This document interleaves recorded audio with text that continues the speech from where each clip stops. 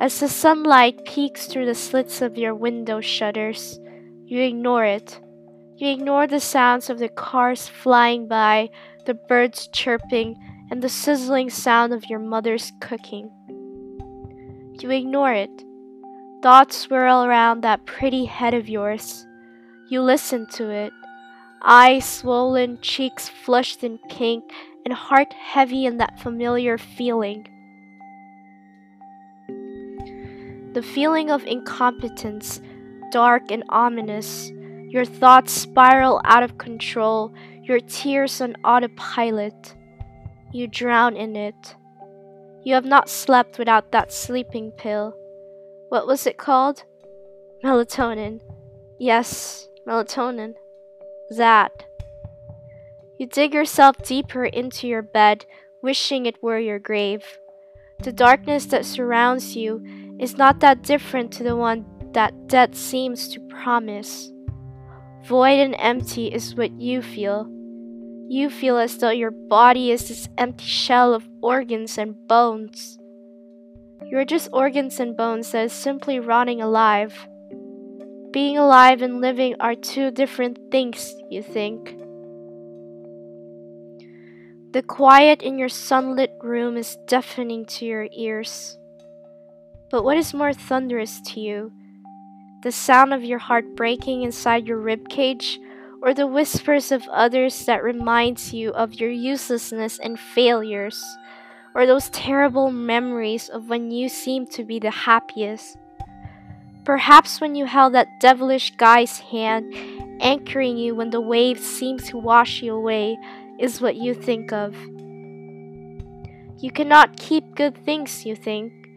His hand slipped away from yours, and you could still feel it burn on your hand. The captain has decided to take away his anchor and lead his ship to a better paradise. He trapped you in that damned island, and you watch his ship sail away until the only thing you see is where the sky meets the ocean. You were never his paradise or a paradise, just his one stop away from it. But you know damn well you gave him that entire island for him to rest on. You cannot keep good things, you think. You cannot keep good things, but you're not always good or a thing. You are yourself. You are not an island or a paradise. You are not this empty hollow shell that anyone can just wear. No, you are you. No one can change that. No, you cannot keep good things. There is no such thing as keeping people, and people are not things. You, my dear, cannot keep someone like that.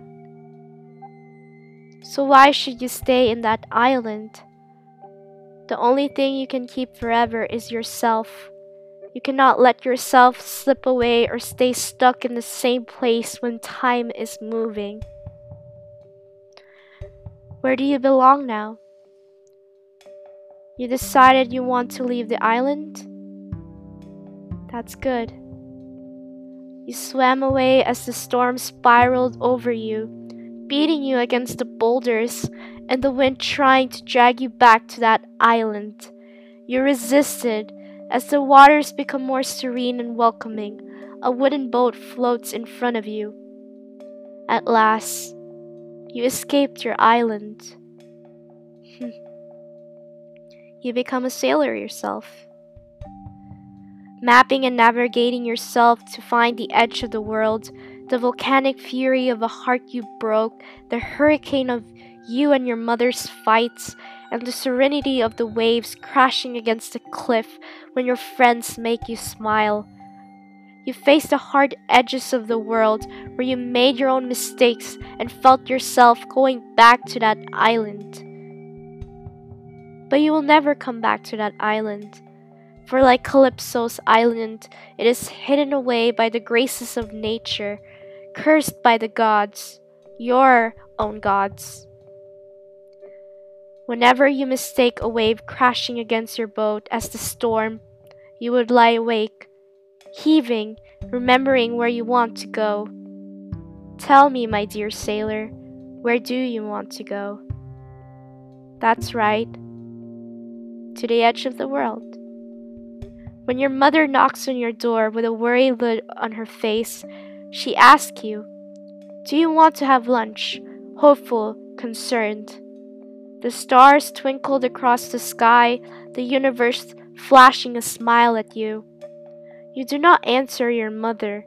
She sighs and turns away from the door. The stars led the way to you, guiding you as the fog clears out.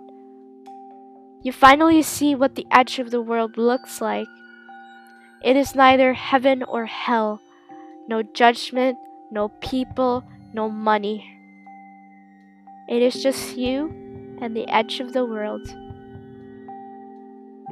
Contentment and relief wash over you, your heart beating with hope. You are alone, no captains, no whispers of others.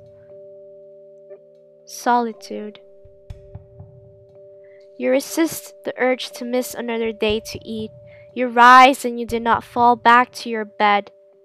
The kitchen is beaming with the sizzling sounds of eggs, the TV playing the news, and concerned voices.